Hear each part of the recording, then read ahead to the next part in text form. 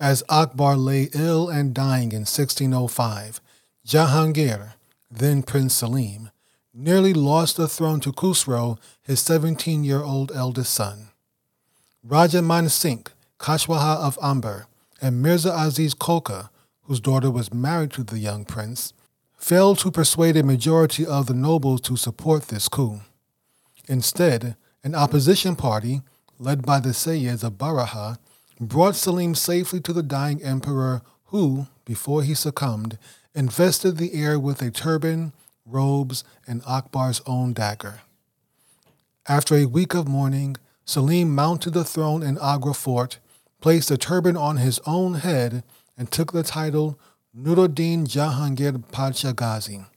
A confrontation had occurred, but not a war for the succession.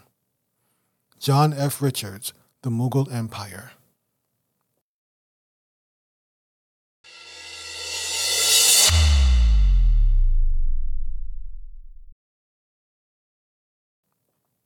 Assalamu alaikum. Welcome back to Season 9 of the Islamic History Podcast. This season, we're continuing our discussion on the Mughal Empire. This is episode 9-2, Akbar's Death.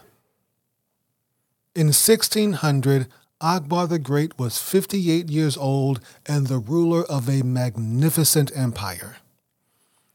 The Mughal Empire covered nearly half of India, most of Pakistan and Bangladesh, and even parts of Afghanistan.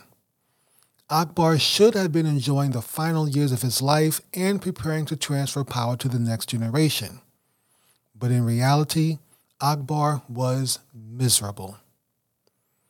His attempts to expand into the Deccan had been stymied by Malik Ambar, a former African slave who is now the prime minister of the Ahmadnagar Sultanate.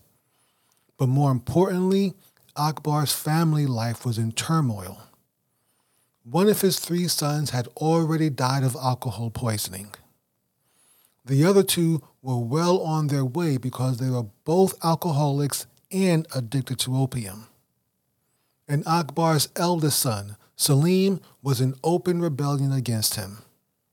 In this episode, we're going to discuss this turmoil between Akbar and his son Prince Salim and the repercussions it would have for the Mughal Empire. Before we start discussing Salim's rebellion, let's recap the actions that Prince Salim had taken. In 1599, Akbar led an army down into the Deccan. He left his son, Prince Salim, behind in Agra with orders to march on Rajputana, located in west-central India. Salim initially seemed to obey his father, but he suddenly turned back around, went back to Agra, raided the treasury, and then occupied Allahabad. Once he was in Allahabad, he dismissed his father's officials and began minting coins in his own name. Now, it's not exactly clear why Salim chose to rebel against his father, and as we mentioned in the previous episode, this wasn't a true rebellion because he only occupied Allahabad and none of the critical cities like Delhi, Lahore, or Agra.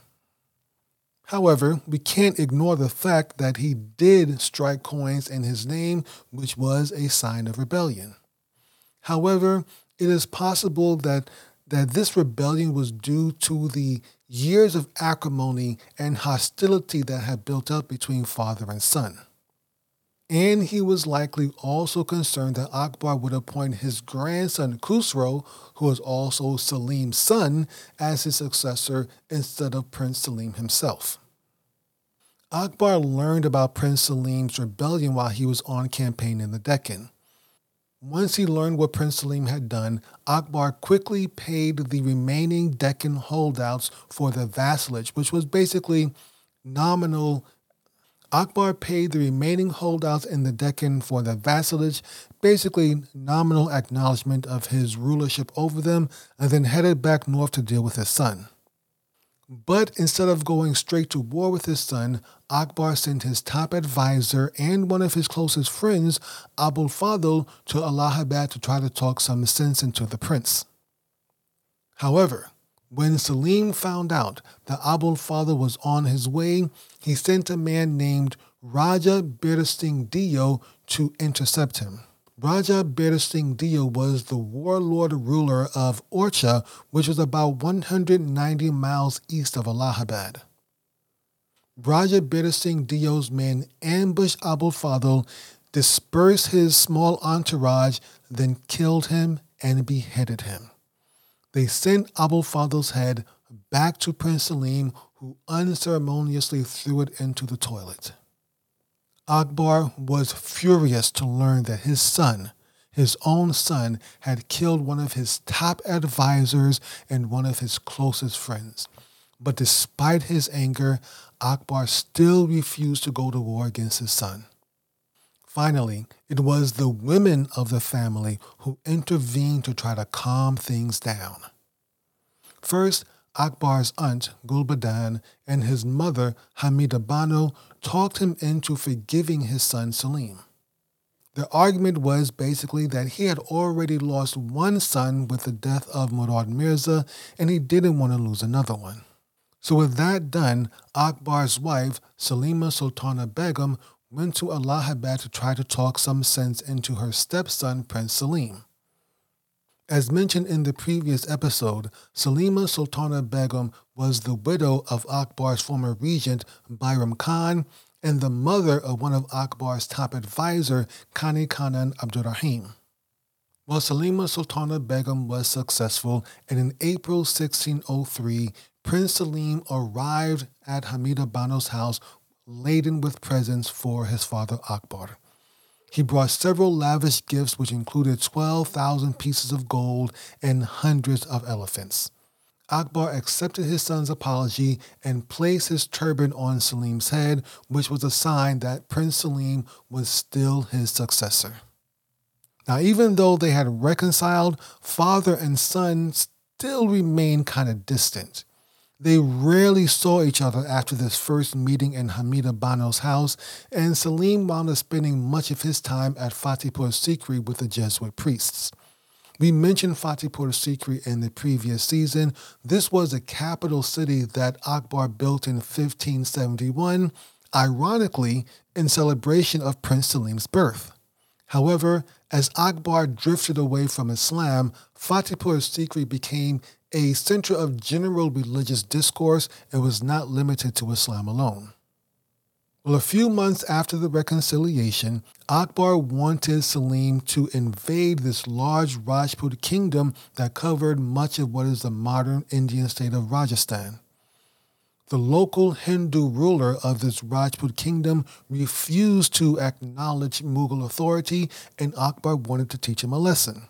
Well, Salim dillied and dallied and delayed and kept making excuses of why he couldn't leave for several months, and finally, Akbar just got tired of him and just gave up and told Salim to return to Allahabad, which he did in November 1603. Over the next year, there were two important deaths that really changed the relationship between Emperor Akbar the Great and his son, Prince Salim. The first was the death of Akbar's youngest son, Daniyal. Daniyal, just like his two older brothers, Murad Mirza and Prince Salim himself, Daniyal was an alcoholic. And just like his brother Murad, Daniyal died of alcohol poisoning in May 1604. Prince Daniyal was married to Kani Khanan Abdurrahim's daughter, and seeing the direction his son-in-law was going, Abdurrahim tried to get help for his son. He tried to cut off his access to alcohol, but this was the emperor's son. This was a prince. If Daniyal wanted alcohol, he was going to get alcohol, and ultimately it wound up killing him. However, back in Allahabad, Prince Salim was preparing this big party to celebrate the reconciliation between him and his father. And now that he was the last remaining son, Prince Salim did not care in the least about upsetting his father. He felt he had nothing to worry about. He was almost guaranteed to succeed his father now. Or so he thought. Now, the thing about Prince Salim was that he could be very malicious and very cruel, especially when he got drunk. When Prince Salim got intoxicated, when he got drunk, which he did very often, he would inflict severe penalties on his subjects in Allahabad for the most trivial of offenses. This behavior eventually leaked back to the royal court in Agra, and many people started to get concerned. Akbar also heard about these atrocities in Allahabad, and he began to get concerned that a madman might inherit his empire. Eventually, things got so bad that Akbar decided it was time to march on Allahabad and arrest his son. The only thing that stopped Akbar from doing so was the sudden death of his mother, Hamida Bano. Akbar was just starting to march on Allahabad. He was just preparing his army to go to Allahabad when he learned that his mother was very sick. So Akbar canceled his plans to march on Allahabad and went to Agra to visit his mother. His mother, Hamida Bano, died 5 days later in August 1604. This was just a few months after Akbar's son, Daniel, had died. Hamida Bano was 77 years old when she died, and Akbar went into mourning once again. He shaved his mustache, he shaved his head, and he shaved his eyebrows and fasted for several days. Hamida Bano was eventually buried in Delhi next to her husband and Akbar's father, Emperor Humayun. Now listen to this quote to understand the change in Akbar's attitude after his mother's death. Something seemed to have broken inside Akbar after his mother's death. He did not pursue his planned march on Allahabad. Instead, after a few listless days during which he hardly appeared in public, he unexpectedly accorded a private audience to Mir Sadar Jahan, an orthodox mullah and one of Salim's confidants. The audience lasted for a full 2 hours. When it was over, the mullah, carrying secret instructions with him, hastily packed a few belongings and left for Allahabad. Nobody knows what was written in the instructions, but it is not hard to guess. One of them, most certainly, was an official letter written by the court scribe informing Salim of the passing of his grandmother and inviting him to court to share in his father's mourning. The second one, most probably, must have been a personal message to Salim warning him that if he did not immediately present himself at court, Akbar would officially disavow him and appoint Khusro as his successor. Dirk Collier, The Great Mughals and Their India. After his mother's death, Akbar ordered Salim to join him in mourning in Agra. And Prince Salim, to his credit, though he was probably worried about the tone of the message from his father, he quickly obeyed. And when Prince Salim arrived in Agra, Akbar greeted him with all the appropriate royal honor and pomp and circumstance and extravagance that would be due to a prince returning home to see his father. But later that day, Akbar took his son Prince Salim into one of the inner apartments of the palace for a private talk. When they were alone, Akbar began slapping and cursing his son for his bad behavior. He ordered Salim to get help for his issues, for his drunkenness, for his drug addiction, and there was an implied threat that if Prince Salim didn't shape up, Khusro would be named his successor instead. Then Akbar had Salim locked into a room with a doctor. Then he cut off Salim's access to alcohol and opium, and then he disbanded Salim's army, and finally he arrested all of Salim's closest supporters.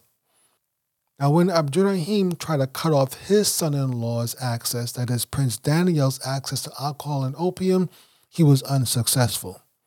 But Akbar was the emperor, and when Akbar said no alcohol to Prince Salim, the people obeyed, and no alcohol to Prince Salim.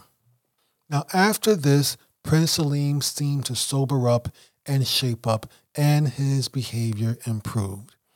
And seeing this change in his son, Akbar pardoned Prince Salim. But instead of returning to Allahabad, Prince Salim chose to remain in Agra with his father, and he fulfilled all of the required duties expected of him as a Mughal prince. Now, he still drank alcohol and still used opium regularly, but at least he kept it under control. Nonetheless, despite these improvements by Prince Selim, the rivalry between him and his son Prince Khusro was dividing the royal court, it was dividing the palace, and even dividing their family. The fact is that even though Prince Selim's behavior seemed to have improved, a lot of people just didn't trust him. After all, he had rebelled against his father and had proven to be a malicious and cruel ruler in Allahabad. So there were powerful members of Akbar's royal court who supported Prince Khusro and wanted Prince Khusro to succeed his grandfather Akbar. One of these was Raja Man Singh, Akbar's chief of staff and one of his top generals. Coincidentally, or perhaps not so coincidentally, Raja Man Singh was also Prince Khusro's maternal uncle. Another supporter of Prince Khusro was Aziz Koka, who was the governor of Gujarat, but also Akbar's foster brother. Now, these two men worked to pull in other supporters, other people to support Prince Khusro over Prince Selim, and many people did join in, but it wasn't enough to turn the tide. But there were many people, in fact, many more people, who believed the line of succession should remain intact and go from Akbar to Prince Selim. There are also reports that Akbar openly considered naming Khusro as his successor. And Akbar had to acknowledge that due to his son's rebellion and due to his son's poor behavior in Allahabad, Prince Selim would always have his opponents. But Akbar also knew that if he affirmed Khusro as his successor, it would almost certainly lead to civil war. Because as soon as he died, Prince Selim would demand his birthright and his supporters would rally around him and the civil war would be on. And the last thing Akbar wanted was for this empire that he had worked so hard to build to be torn apart by civil war. This rivalry between Prince Selim and his son Prince Khusro also led to the death of Selim's wife Shah Begum in May 1605. Shah Begum was so distressed, so emotionally hurt by this deadly rivalry between father and son that she tried to self-medicate by taking opium and accidentally overdosed. However, there are some reports that state that this was no accident and that she deliberately overdosed and committed suicide. Prince Selim was heartbroken by his wife's death and he fasted for 4 days after she died. Now, just to give you an example of this rivalry, of how contentious and divisive this rivalry was between Prince Selim and Prince Khusro, Akbar once, for some odd reason, organized an elephant fight between the two. He organized an elephant fight between his son, Prince Selim, and his grandson, Prince Khusro. Well, Selim's elephant wound up winning and defeated Khusro's elephant, but after the match was over, the men from each prince's camp, Selim and Khusro, got into an argument and started fighting. Now, Akbar was there. He saw both fights. He witnessed the fight between the elephants as well as the fight between the men. And he saw the potential of the civil war playing out in front of him as the two men and their supporters started to fight each other. Well, Akbar sent his other grandson, Murad, to settle things down, but the very next day, Akbar came down with a sickness that would ultimately kill him. There's lots of speculation that Akbar was poisoned, either by someone in Prince Selim's camp or maybe in Prince Khusro's camp, though that doesn't really make much sense. There's also speculation that Akbar may have accidentally poisoned himself. That, once again, doesn't make much sense. But all of this is just speculation. There's no proof for any of this. Akbar's sickness was a severe form of dysentery. His doctors provided him with some strong medicine to help stop the diarrhea, but when he took the medicine, it brought on a severe fever and severe stomach pains. This medicine also prevented Akbar from urinating. So when the doctors tried to reduce the medicine, the diarrhea came back with a vengeance. And it got so bad that Akbar was soon passing blood in his stool. And with Akbar dying, the royal palace was just abuzz with plots and intrigue. Raja Man Singh and Aziz Koka had renewed their efforts to try to drum up support for Prince Khusro over Prince Salim. But when that failed, when they were not able to get enough support for Prince Khusro, they went to Prince Salim and convinced him to make several promises. But two of these promises are very important. The first thing they wanted from him was his promise that if he became emperor, that when he became emperor, he would not seek revenge on those who had supported Prince Khusro. Now, this was very important because Raja Man Singh and Aziz Koka and the others who supported Prince Khusro had to fear for their lives after Akbar died and Salim became emperor. Well, then they might as well throw in with Prince Khusro right now and take their chances with a civil war. The second thing they wanted from Prince Salim was his promise to protect and uphold Islam in the empire. Now, even though Raja Man Singh was a Hindu, many people were exhausted with Akbar's extreme views on religion, and they wanted some stability as far as religion was concerned. Well, Prince Salim agreed to both of these demands, and that settled down the plotting that was going on as Akbar was dying. While Akbar was in his final days of life, the Jesuit priests who had been living and studying and working in Fatehpur Sikri for so many years came to visit him.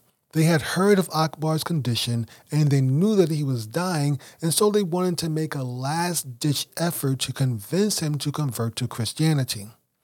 Well, Akbar politely listened to them and let them talk, but ultimately he refused to accept their offer.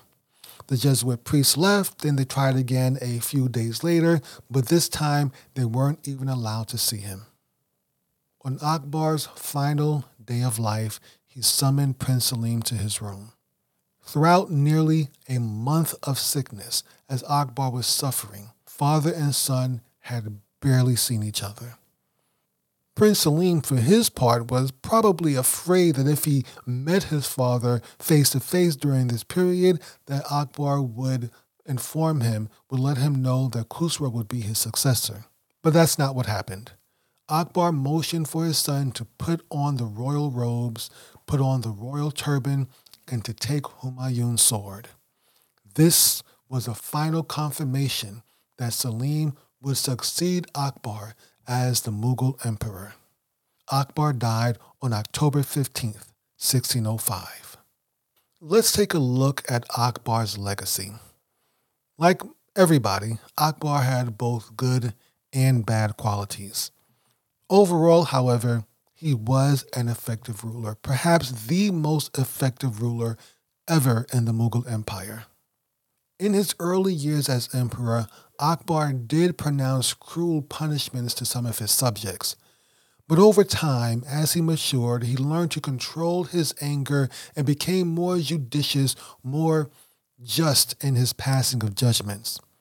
Like his sons after him, Akbar consumed alcohol and opium regularly, but he did not allow it to affect his behavior. And Akbar, as the emperor, he did manage to expand the empire's borders, and he put down several rebellions, and most importantly, he managed to pacify the Rajputs, the Afghans, and the Bengalis. But our primary concern is whether Akbar died as a Muslim or not. There is lots of disagreement on that. Let's first acknowledge that Akbar was a spiritual person from the very beginning. We saw this with his early commitment to Sufism and his building of Fatehpur Sikri, both of which we discussed in the previous season. However, over time, Akbar began to grow disillusioned with the bickering between Muslims of different madhahib, or schools of thought. And for those of you who don't know, A school of thought in Sunni Islam is very similar to a denomination in Protestant Christianity. However, where there are hundreds of denominations, there's only 4 schools of thought. Now, this disillusionment may have contributed to Akbar leaving Islam. However, he always had a natural curiosity about religion and matters of the spirit. Now, we know that the Hindu influence on Akbar's life led him to almost completely stop eating meat. And we also know that he had lengthy conversations and long discussions with the Jesuit priests in Fatehpur Sikri, but there's no evidence that Akbar converted to either Christianity nor Hinduism. Now, we can't ignore the fact that he literally created his own religion. He literally invented a new religion called Din-i-Ilahi in this weird attempt to combine all religions into one. But it is possible that this was just as much a political move as it was a religious one. This may have been an attempt by Akbar to limit the power of the ulama class in the Mughal Empire. Ulama is plural for alim, and it means scholar. Now, people in the West or non-Muslims often say clerics, but that's not the term that Muslims generally use. We use either the word alim or scholar if we're speaking English. And these scholars, or these clerics for you Westerners, they held a lot of power because they were the interpreters of Islam in the Mughal Empire. And this is repeated many times over across many different Muslim empires, kingdoms, and even states, even today. Now, we'll discuss the influence of the ulama class later on in the season, inshallah, when we're covering the reign of Emperor Aurangzeb. In addition to trying to limit the influence of the alim, of the ulama within the Mughal Empire, Akbar may have passed many of these new rules in order to appease his Hindu wives and Hindu allies. Later on, Prince Salim would say that his father did pronounce his shahada on his deathbed, and there are also quotes from Christians who lived during that time who knew Akbar, who stated that he died as a Muslim.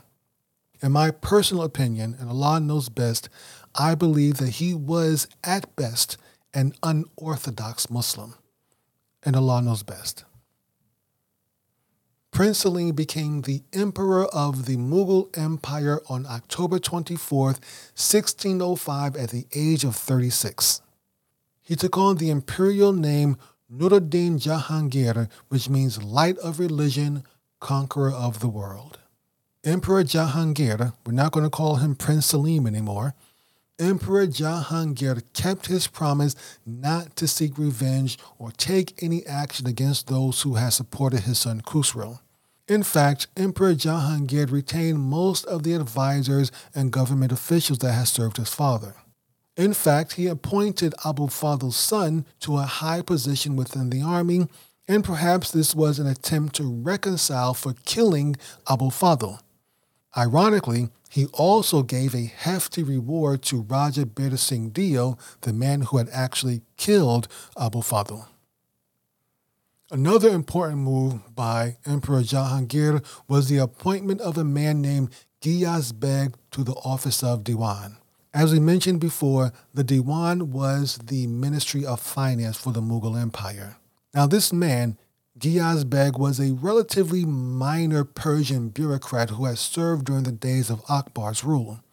But we'll see that he plays a very important role in the Mughal Empire, inshallah, but that discussion is for the next episode. Even though Emperor Jahangir was willing to overlook and forgive his opponent's actions, he was not a fool. He did take steps to minimize their power. For instance, one of the most important things was that he kept his son, Prince Khusro, by his side in Agra. Now, Khusro, who was about 18 years old at this time, was essentially a prisoner of his father, even though his prison was a palace. He was still a prisoner. The next move he did was to appoint Raja Man Singh, who was one of Khusro's primary supporters. Emperor Jahangir appointed him to be the governor of Bengal, which was hundreds of miles away. So that kept those two from having too many interactions. One of the more important moves that Jahangir made was the Dastarul Amal. This was a new legal code and it meant rules of conduct. These were 12 laws that were meant to promote public welfare. Let's go through them one by one. The first law, Jahangir reduced the taxes that could be levied by the local Jagirdars. Remember, the Jagirdar was a type of feudal lord in India. We discussed him in the previous episode.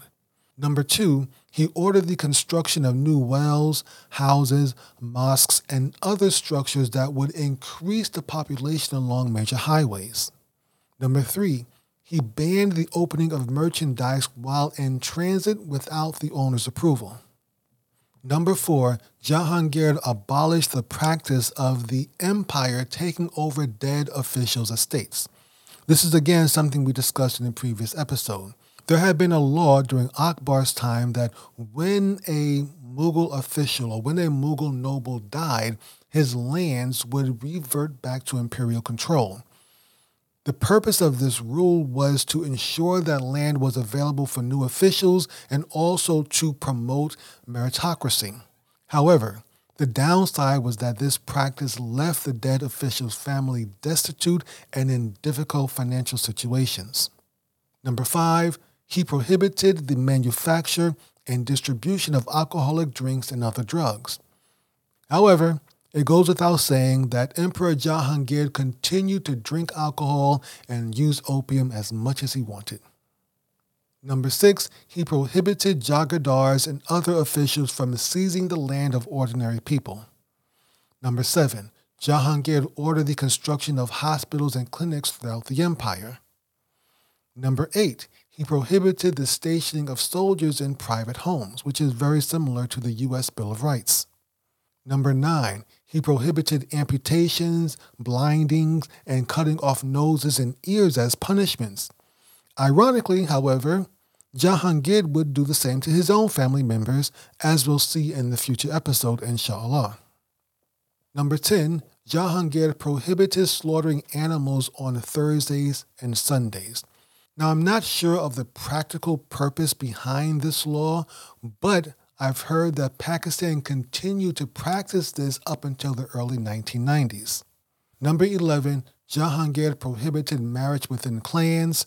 And finally, number 12, he abolished the practice of castrating boys to serve in private harems.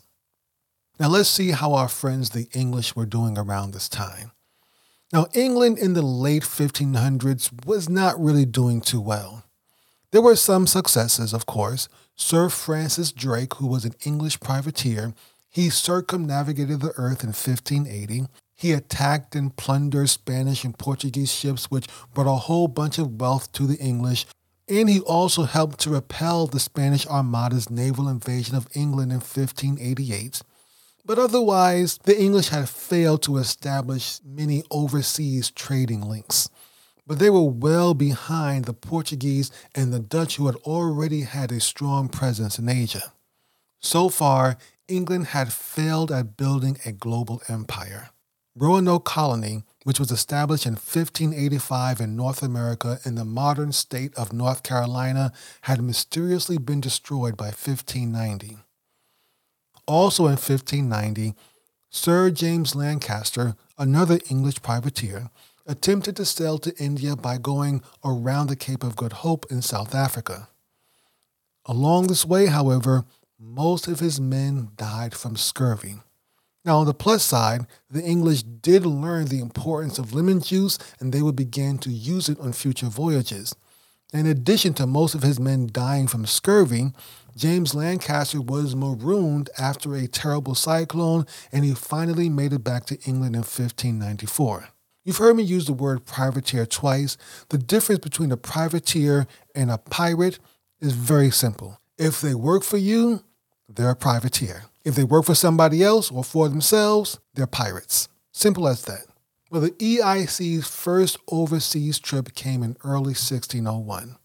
We discussed in a previous episode how Queen Elizabeth finally approved the EIC's royal charter. Sir James Lancaster led a fleet of EIC ships out of England in early 1601. They finally reached Aceh in what is now modern Indonesia in June 1602. They returned to London in June 1603, laden down with a bunch of goods from Indonesia. Now, much of these goods had not necessarily been traded for, instead they had been plundered from Portuguese ships. However, it was still a successful and profitable journey for the EIC. Now listen to this quote. It would be the first of 15 more IC expeditions that would set out over the next 15 years. But the truth was that this was small fry compared with what the Dutch were already achieving on the other side of the channel. For in March 1602, while Lancaster was still in the Moluccas, the different Dutch East India companies had all agreed to amalgamate, and the Dutch East India Company, the VOC, Verenigde Oost-Indische Compagnie, had received its state monopoly to trade with the East. When the Amsterdam accountants had totted up all these subscriptions, it was found that the VOC had raised almost 10 times the capital base of the English EIC and was immediately in a position to offer investors a 3,600% dividend. William Dalrymple, The Anarchy, the Relentless Rise of the East India Company. We can see that despite the EIC's successful trip to Indonesia, they were still well behind the Dutch. Now, as far as the EIC's first foray into India, that was a little bit more murky. John Mildenhall was a British adventurer who had been given the responsibility of selling the EIC's goods and wares in Arabia and India. This was an overland journey and not a naval one. However, instead of selling the EIC's goods, John Mildenhall ran off with them to Persia to do what he wanted to do with them.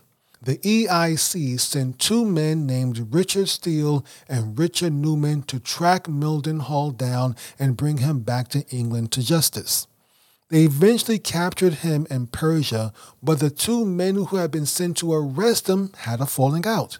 In a surprising plot twist, one of the men, Richard Newman, teamed up with the fugitive John Mildenhall, and they then traveled on to India.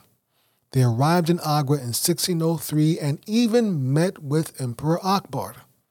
However, since they were not there in any official capacity, not much came of this meeting, but it was the first business trip between the EIC or someone related to the EIC and the Mughal Empire. That's going to do it for this episode. In the next episode, we'll discuss Jahangir's war against his own son. We'll also talk about Jahangir's remarkable wife, and we will discuss the Mughals' continued obsession with conquering the Deccan. You've been listening to the Islamic History Podcast, and we hope you've enjoyed the show. You can support the Islamic History Podcast and get exclusive content by subscribing to our premium channel, Islamic History Exclusive. If you're an Apple or Spotify user, open the app and search for Islamic History Exclusive. If you're listening on Podbean, become a patron in the Podbean app and you'll get access to all of our premium content.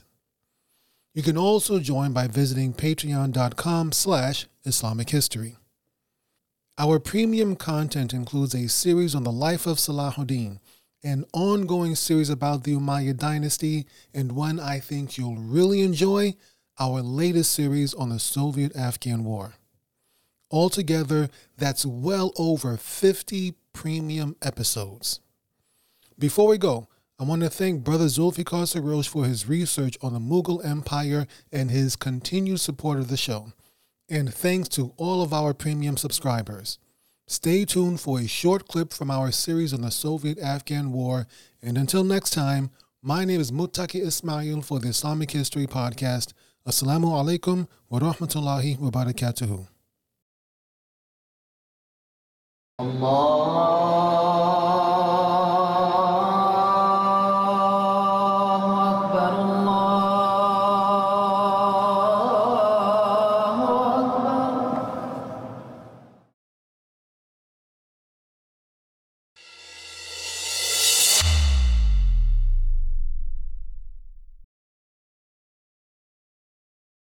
Assalamu alaikum. Welcome back to Afghanistan Season 1, presented by Islamic History Exclusive.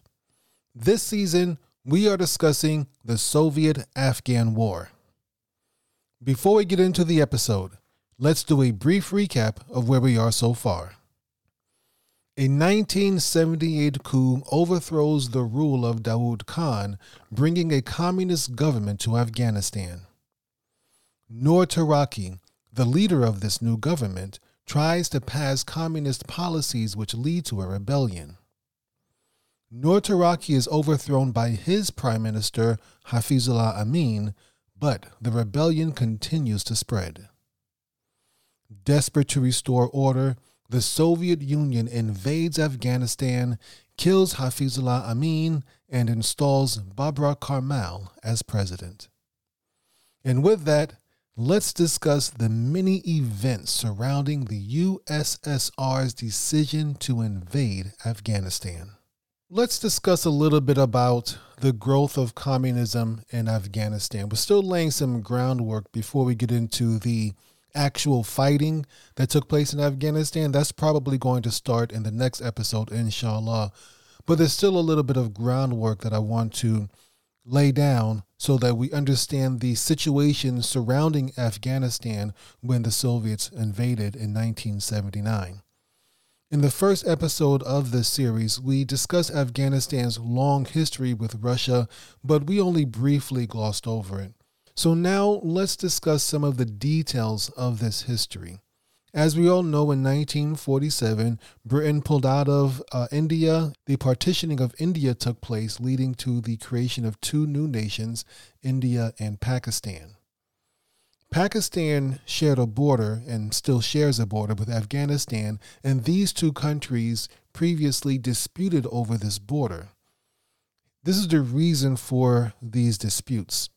It's mostly due to the Pashtun populations that live between these two countries, Afghanistan and Pakistan. The Pashtuns, as we mentioned in the previous episode, are a majority in Afghanistan, but they are a minority in Pakistan. Pashtuns make up roughly 40% of the population in Afghanistan, at least in 1979 they did.